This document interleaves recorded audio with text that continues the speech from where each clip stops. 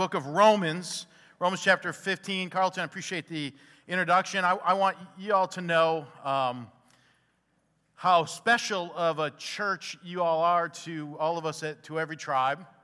You not only have sent us to amazing missionary couples that are doing amazing work at the one up north Canada, one in South Texas, Mexico, but also just your support and commitment. You know, as some of you probably know, some of you might not know, Carlton serves on the board at To Every Tribe. Not only is he a board member, but he's an instructor in the training program and a mentor to many missionaries. And so we're just grateful for your commitment. And you have had an eternal impact in your commitment to global missions. Like, it's really a big deal. And yesterday was really the fruit of that. Corey, what an amazing job putting this together yesterday, and everyone that was involved, because I get to speak a lot of different places, and one of the things that I've been a part of is a lot of missions conferences, and they're oftentimes just like a Golden Corral, if you have one of those around. There's a bunch of just mission stuff on a table, and people are just kind of eating from it. But this was very logical. This was a very structured event. And I was learning things as people were talking, and it was just so well orchestrated, such a flow that, man, it was a blessing to me. So that's a lot of amazing work, and I'm appreciative. And I've been looking forward to coming here, opening the Word. This has been a place I've been wanting to come for a long time, so I'm glad the Lord opened the door for this. And I get the joy and the privilege of not coming up here giving a missions presentation, but to actually be in the Word of God in the midst of your Advent series. And I'm really excited about this. And, man, I'm just pumped about the series itself. And I get to step into the second space that we're looking at this Sunday. Last week, Pastor Carlton opened up the door for us to be able to understand. Man, we talk about the advent of Jesus. What are we waiting for when Christ comes back? Well, man, in order to understand the advent of Jesus, you got to go to the end, right? And that's what last week was. You got to stand up at that end. You got to say, man, what is God doing? What God is doing is redeeming a people for himself, clothing them in his righteousness, allowing them to stand in his presence, blameless and with great joy, to worship him for all eternity. It's an amazing thing that he's doing. And last week, if you were not here, you should listen to the sermon to see all that God is doing, where this thing is going to end. And it's going to end at an amazing space, amazing place where people from every tribe and nation and tongue, and us included, will all be in this moment where we get to worship Christ. So now comes to this week's sermon. What's the point? Where are we at this week? This week, we're taking this same idea now. We're taking it one step back now. If that's the end, if that's the advent, right? If Christ's return is having all these people clothed in his righteousness, worshiping him for all eternity, then why are we here? What's the wait? What's the purpose of life now? The purpose of life now is that we're on mission going out and gathering those people. The Lord is using us to draw those people in. And so why the wait? Why does Christ wait 2,000 plus years? Why is the Lord tarrying? The Lord is tarrying because you have family members that don't know Christ, probably, right? There's people in his neighborhood who don't know Christ. There's people around the world that don't know Christ. Why is he tarrying? He's tarrying because he's leaving us here to gather those people in. That's the purpose of this space of your life, the ultimate ends. So we're going to look at that today. We're going to look at the mission. The mission is the point right now. And what we're going to do as we go through this is I want to show you something. We're jumping in the middle of a text. We're going to look at Romans 15. I'm going to start at verse 14. I'm going to cut it off at 24. So we're kind of pulling a section out of a thought. I'll try to set the context so you can see how it fits. But what I want to show you in this little section here in Romans 15 is Paul is showing how the mission to the nations is what God is doing to prepare for the advent of Jesus. This is directly related. And I want to show this to you today as we go through this. Now, I've got two thoughts that I want to hang this on. Right? Two points that we're going to hang these texts on.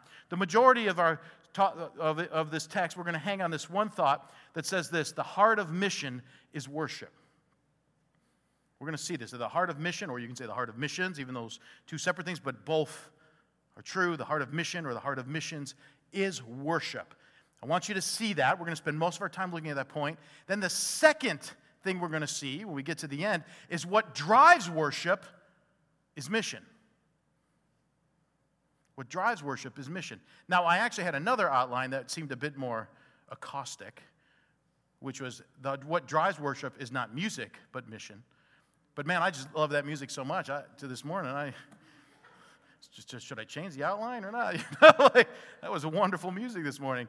I'm not going after music at all. But what I want us to see, though, is that mission is really a driving force, and music is the way we get to express that, right? So I want you to see this. The heart of mission is worship. What drives worship is mission. We're going to see this, and here's what I want you to understand. Here's the practical thing for you. Here's your take home that I want you to get now. In case you want to go to sleep, listen, right? And then you can go to sleep. Here's the point I want you to get. Your relationship with God is not just about you and Jesus. Remember that. It's not just about you and Jesus. Your relationship with God is this. God has called you out of the world to clothe you in His righteousness, to send you back in the world to get more people.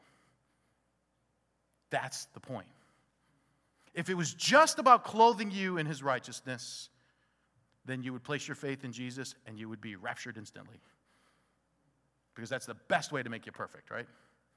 But He leaves you here because He's got work for you to do. I want you to catch that.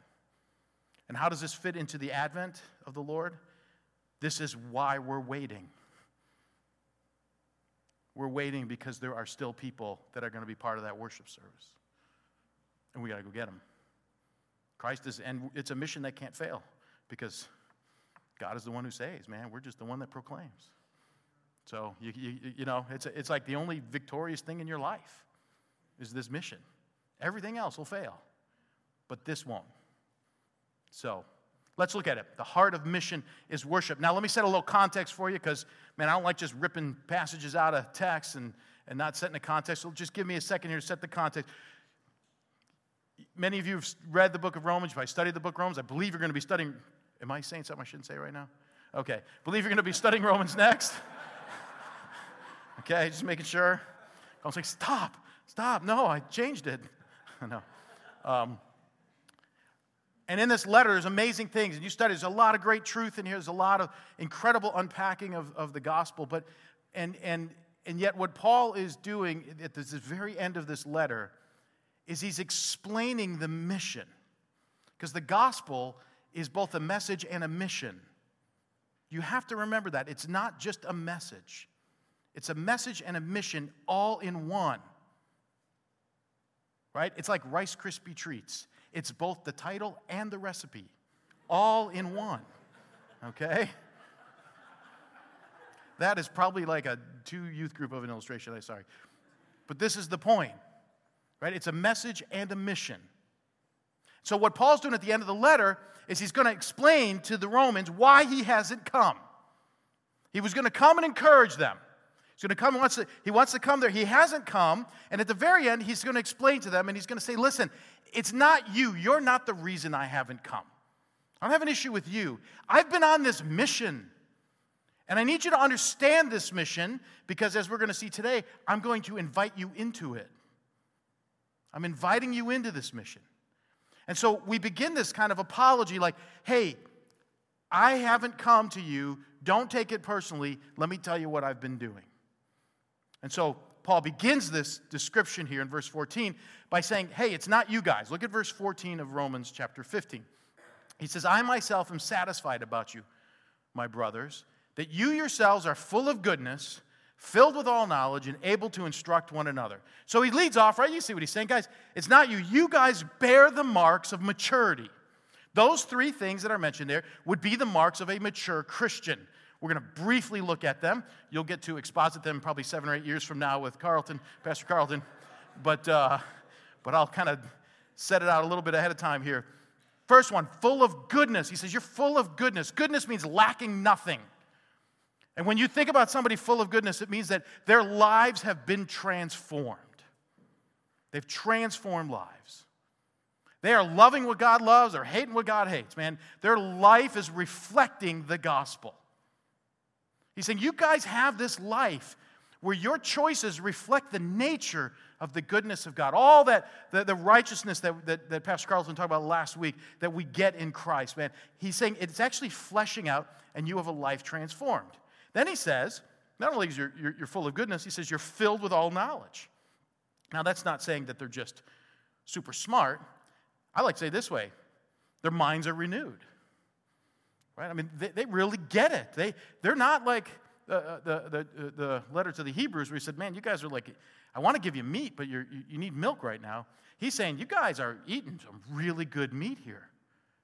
Right? You got transformed lives. You got renewed minds. You understand this gospel message, and you're able to instruct one another. You're able to build each other up. Now, the word instruct there actually means to admonish. But this is not, he's not referring to somebody who's just sitting back like a critic. You know, like that person who writes blogs at 2 a.m. attacking everybody for everything that they're doing. It's not that, okay? This is that element of like, man, they're able to build each other up. They're able to come alongside and say, let me help you. In fact, let me correct you. Let me help you so that you understand the application of the gospel in this phase, in this part of your life. So their lives are transformed. Their minds are renewed. They're able to build each other up. This is what they are reflecting. This is who they are. It's pretty amazing. But in notice verse 15, he goes a little bit deeper now, and he says, okay, but on some points I've written to you very boldly by way of reminder, because of the grace given to me by God to be a minister of Christ Jesus to the Gentiles in the priestly service of the gospel of God, so that the offering of the Gentiles may be acceptable, sanctified by the Holy Spirit. Now that is a thick sentence, so let's kind of just unpack this here a little bit. He says, at some points I've written to you very boldly. He said, what did he write boldly? What does that mean that he's written these points boldly to them? Well, I was kind of going back and reading through Romans, and I was reading it through the lens of this passage here. I was kind of going back and said, okay, let me read this now. As I know where Paul's writing, as he's concluding this letter, let's go back. And I realized in those first 4 chapters, I saw a missional side to those chapters that maybe I had not really seen before to the depth that it is. Paul goes out of his way in chapter 1 to say, man, the righteousness of God is revealed, and so is the wrath of God, right? It's revealed against all ungodliness. And then he goes on to start saying, man, everybody's ungodly, right? The pagan's ungodly, the religious person's ungodly, the Jew's ungodly, everybody's ungodly, no one is righteous, but God's revealed his righteousness. And so that's a summary of chapters 1, 2, and 3, right? It's revealed his righteousness. But then he gets to chapter 4, and he says, now let me tell you about Abraham. And now in chapter 4, he starts to unpack this thing about Abraham. And he asks this question, when was, let's think about this life of Abraham. When he was declared righteous, was he circumcised or not circumcised? He says, well, he wasn't circumcised. He said, well, what's the point of that? The point of that is this. I don't know if you've ever picked up on this, but Abraham was born in Ur, right? Where's Ur? Babylon. He's a Babylonian, right? I mean, and if you know anything about the Bible, Babylon's like the bad place, right? I mean, that's the bad spot. He comes out, he's Babylonian. And what happens when he's Babylonian? He places his faith in God and the promises of God, and this Babylonian is declared just. And that just stance stayed all the way through until he was circumcised. And Paul says, why? So that he could be both the father of the Gentile and the father of the Jew. Abraham is a picture of the church. Jew and Gentile justified by faith. Now, why does he write that? Why does he write that? Because this is the mission we're on, man. We're going after those Gentiles. We're going after them. Paul's saying, do you understand? I've been explaining to you this mission. I've written boldly about it. I've exposited it through the Old Testament. And then notice how he then backs this up. I've written you boldly because of the grace given to me. Now you can see why Paul would say the grace given to me, because he's going to talk about his ministry.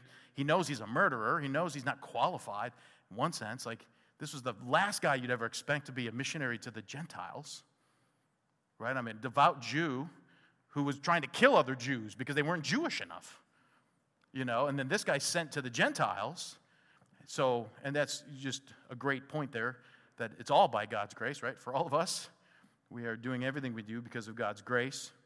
But notice this, in verse 16, he's a minister of Christ Jesus. Now remember, Christ is not Jesus' last name, right? It's his title. He's Messiah. That's what it means. So he's a minister of the Messiah, Jesus, to the Gentiles in the priestly service of the gospel. Think about that statement. Priestly service of the gospel of God, so that the offering of the Gentiles may be acceptable, sanctified by the Holy Spirit. Now think about that statement there for a minute. Here's what he's saying.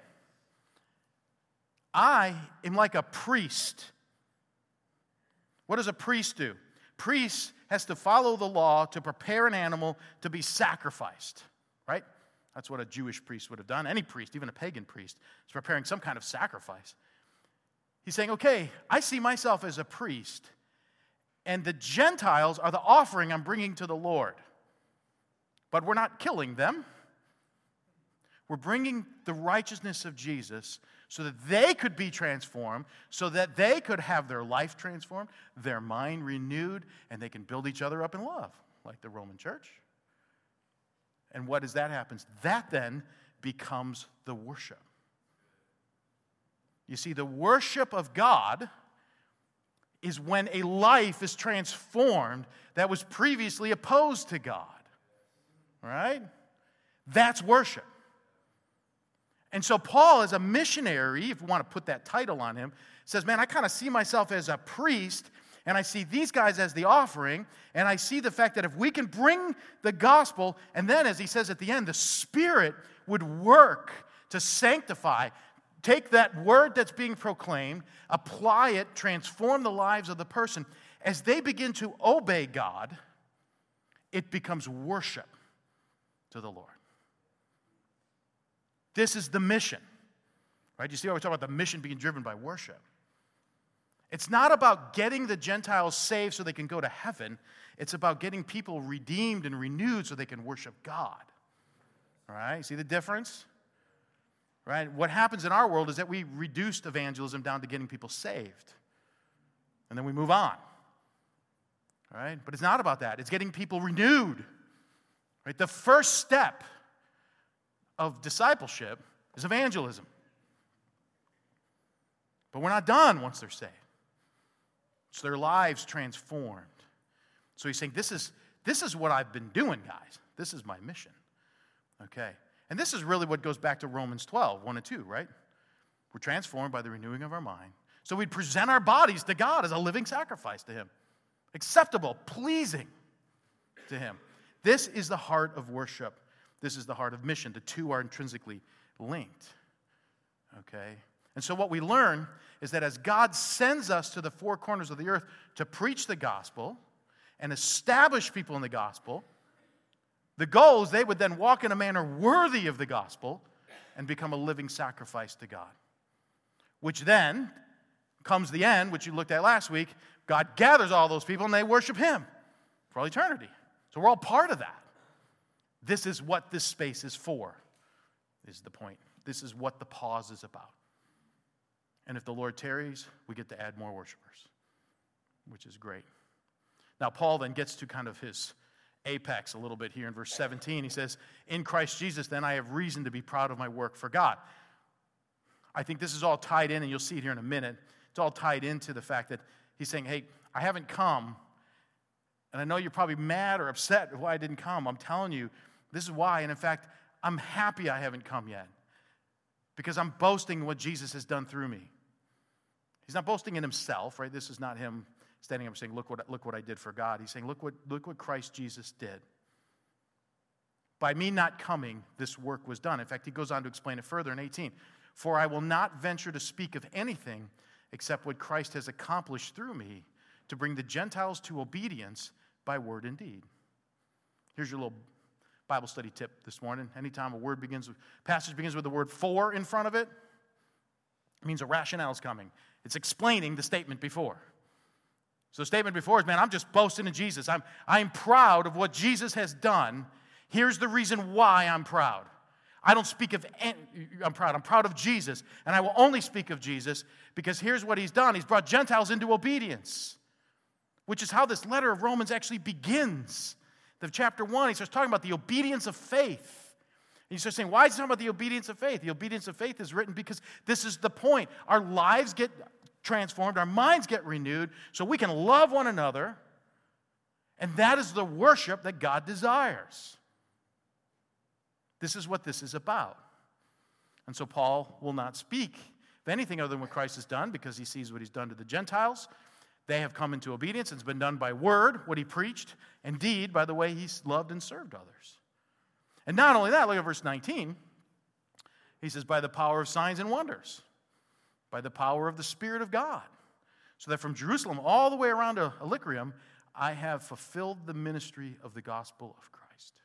Now, some get a little tripped up there in verse 19, right? They kind of go, what's the signs and wonders? And is this all of a sudden, did Paul just suddenly take a left turn and start getting into other stuff? No, I want you to understand something. First of all, let's simply define it. What is a sign? A sign is not the point, right? The sign points you to something, right? When I'm driving here from Atlanta and I see a sign that, Anniston is 30 miles away, I don't stop at the sign, take a picture in front of the sign, and go, I made it. I'm here. Sending selfies of myself in front of the sign, that would look really dumb because the sign points to something. The point isn't the sign, right? So if anybody starts getting off on the sign, you start thinking, why are you getting all kind of rallied up about the sign? Because the sign isn't the point. The sign points to something, and it points to the gospel, right? You see that? So there's the sign. What's a wonder? Wonder is just awe. Well, God does amazing things when you're on mission. You don't see the signs and wonders if you're not in the mission. And if you're in a place that's not on mission and they're doing signs and wonders, get out. Because the point is the mission, right? I'll give you just a really brief example. I can't really go into detail on this in a public setting. But I was at a border crossing one time. It's kind of a dangerous border crossing. And I got pulled out by the individual at the border crossing who saw my passport, thought I was a spy. Saw an American passport, and I think he was trying to maybe extort some money or whatever. But and in the course of this moment, he's getting a little bit worked up, and I'm just kind of standing there, and it's kind of funny because I get nervous about dumb things, and for some reason I wasn't nervous about that. And that bothers me that I get nervous about dumb things, because like that, I'm just kind of standing there, and he's yelling at me. I can hardly understand him because he was upset, and at that moment, some people that were with me were a little bit afraid because they thought I was going to get thrown into this prison. And they thought, if you go in that prison, you'll never get out. But I'm just standing there. And, the key to missionary work is just look really dumb and just have a dumb smile on your face all the time. Just stand there, smile. I don't know, you're going to do what you're going to do. And so all of a sudden, somebody takes out this piece of bread and does just something with the bread. That's all I want to just say. Something just benign with the bread. And somehow that piece of bread so annoyed that border guard that he just starts shouting at me. I took that as get back in the van. I don't know what he said, but I just jumped back in the van and hid in the back seat. And he got so upset with this person that he sent us on our way. Now you think, what just happened there? Everybody in the van was like, what just happened? How did this, what just took place? And I said, what just took place? God's just confirming that he's with us, right? There's a sign that he's with us. And there's a wonder that we're in awe that today's not my day to get thrown in jail, right? A piece of bread can get me out of a tense situation. But we're going to take this as a sign and a wonder. This is a sign pointing to us that God is with us. Now, he'd still be with me if I was thrown in jail. But at this moment, this was not the time. And it's a moment of wonder. Because we're in awe of how powerful God is, that he can use a loaf of bread to shut down an angry guy with a gun. It's just amazing. Those are the things Paul's saying. And you read the stories of the miracles that happened in his life, all pointing to do what? To affirm the message of the gospel. So he's saying God divinely backed the message. And it was so divinely backed that he says from Jerusalem all the way around to the Balkans, to use it in our terms, we're able to fulfill the mission. Now you can stop and say, that's a bold statement. How in the world did he fulfill the mission from Jerusalem all the way to Illyricum? Well, the way he did it was that he didn't plant thousands of churches. He planted churches in strategic cities, strategic locations that were able to carry on. Just practically what he did. If you look at the places he went to strategic locations. Right now, Taylor, at the beginning of the service, was referring to work that he and Anna are doing. And they are doing work in a strategic church in a strategic location that's going to be carrying on the gospel in areas long past their time there. You have other missionaries up north working in a strategic city to have lasting impact on 23 communities that don't have the gospel. This is just the mission. This is what he did. And knowing that those things were in place, he knew he could move on. So look at verse 20. He says, "And thus I make it my ambition to preach the gospel, not where Christ has already been named, lest I build on someone else's foundation. But as it is written, those who have never been told of him will see, those who have never heard will understand." Now, I want to make a little caveat. I got to put on like my missionary president hat for a moment here. And I want to make this statement here. Verse 20 is not the Great Commission. They say, why would I say that?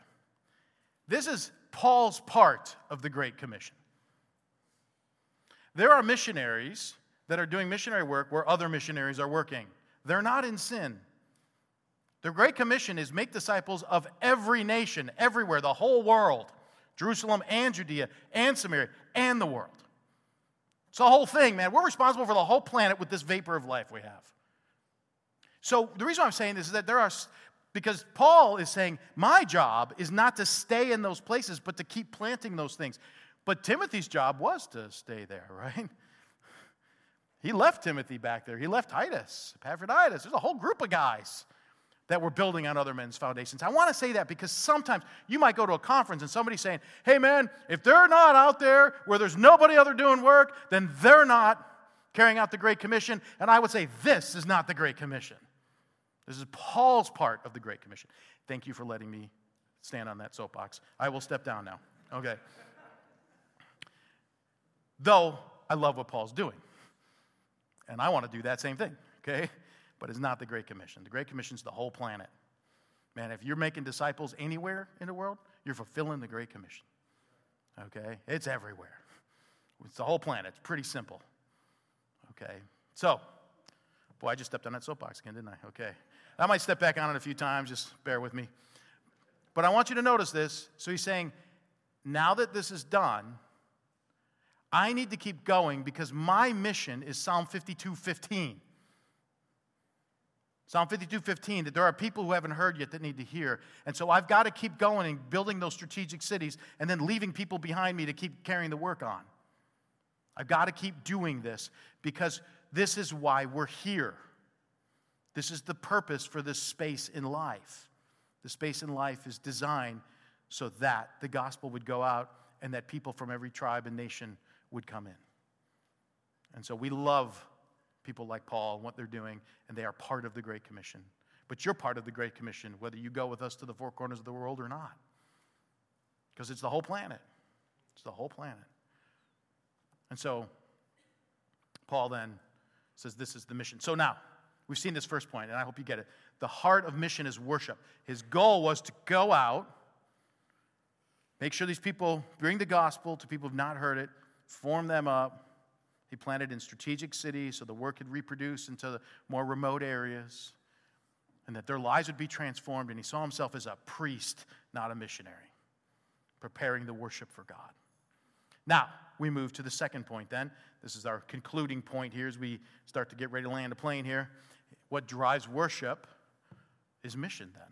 This is just saying the same thing from another way. I want to show this to you. Look at verses 22 through 24.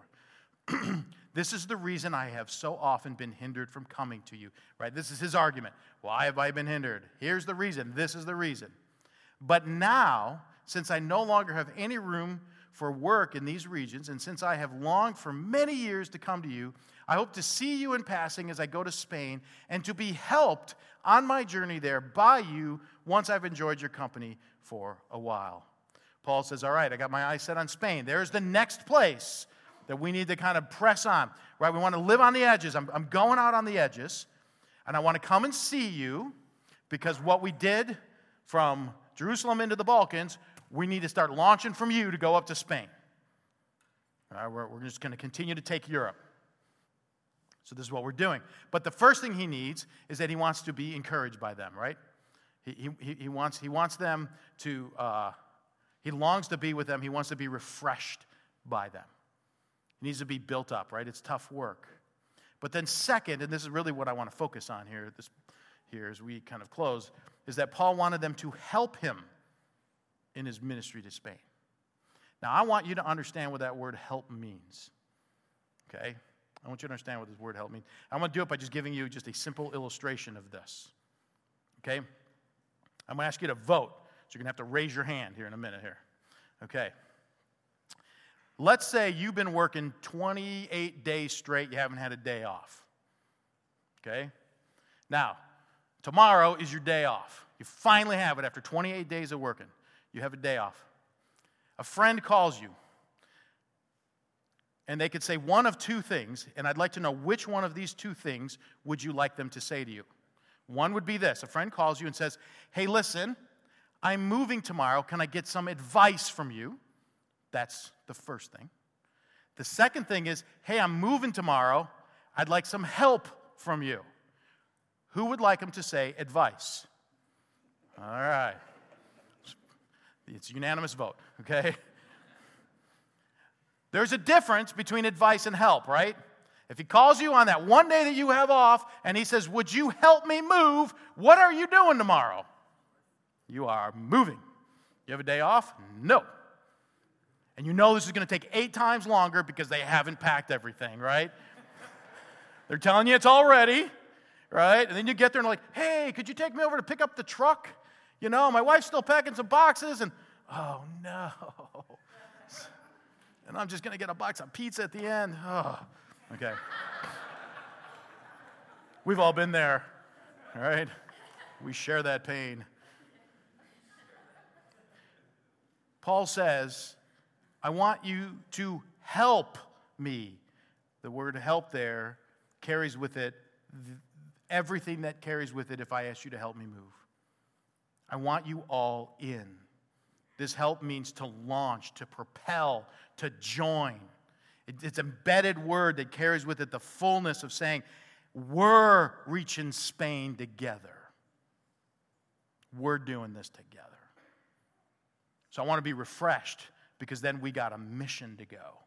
This is the mission we need to go on.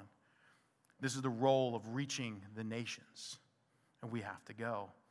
And what I want to tell you is that he's inviting them into this mission of preparing worshipers for God.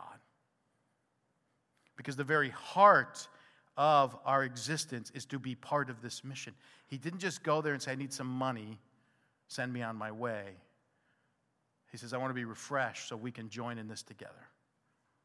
Why? Because this is really what this is about. The maturity of the church in Rome, which they've already displayed their maturity, is going to lead to them participating in the mission. We said this yesterday, but the whole point of discipleship isn't Christian maturity, but gospel mission. That's the point of discipleship. The point of discipleship isn't that you would grow and just be a strong Christian and then hide out and complain about the world until the rapture comes. The point is that we got to pause. And no matter how crazy things get politically, we got to pause. And there are people that we need to go get. Well, we're waiting for Christ to return, so let's go get him. Let's not worry about it, right? Because God will back it up with signs and wonders, man. He is with us. He's all in. He's the one who designed the pause. So he's not worried about politics, right? He's not worried about this stuff. He is not anxious at all about these things that we are so anxious about. He's put us in this space in this time. He's given us this vapor to go out and bring these people in. This is what this Advent's about. So let's kind of wrap this up. What do we do? Here's the point I want you to understand. First of all, the heart of mission is worship, and what drives us worship is not just music, but mission itself, that we would participate, that you would participate. Jesus, made 2 statements, one about the church and one about us, that are very important to remember and keep in order. Jesus said, I will build my church. You make disciples of every nation. What do we spend our time doing? Building a church. focusing on the church, getting the church built up, and then we just trust that Jesus, in his divine sovereign election, will make disciples. I will guarantee you one thing. If I were at work, if I left one morning for work and on my way out, my wife said to me, Steve, make sure you're home by 4 today. And then she texted me mid-morning, make sure you're home by 4. And then she called me at noon, said, make sure you're home by 4. And then she texted me at 1, make sure you're home by 4. At 2, she texted me, make sure you're home by 4. At 3 o'clock, she texted me, make sure you're home by 4. And I come home at 6. How much trouble am I in? Yeah. There were some women that knew where this was headed, and they had this look on their face like, you better get home by 4, right? What would happen if God said over 700 times in the Old Testament, I want my name made known among the nations, right? What would happen if Jesus said, hey, if you bury the gospel in the sand, I'm sending you to hell? What would you do with that? What would you do with that? What would you do if he said, I'll build my church, you go make disciples of the nations? What happens if that's in the Bible? Man, if I'm in trouble not by coming home at 4, what about if I ignore the very word of God? You see, spiritual maturity has to lead to mission. This is what this pause is about.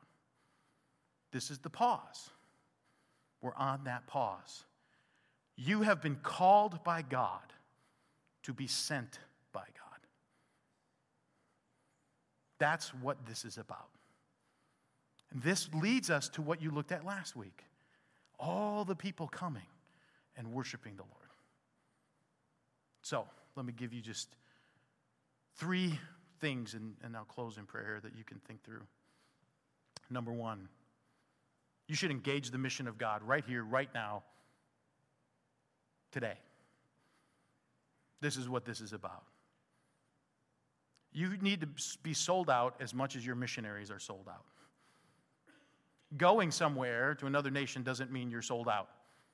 Christianity means you should be sold out. Everything else is just location. And location is not a calling. It's a location. The gospel's your calling.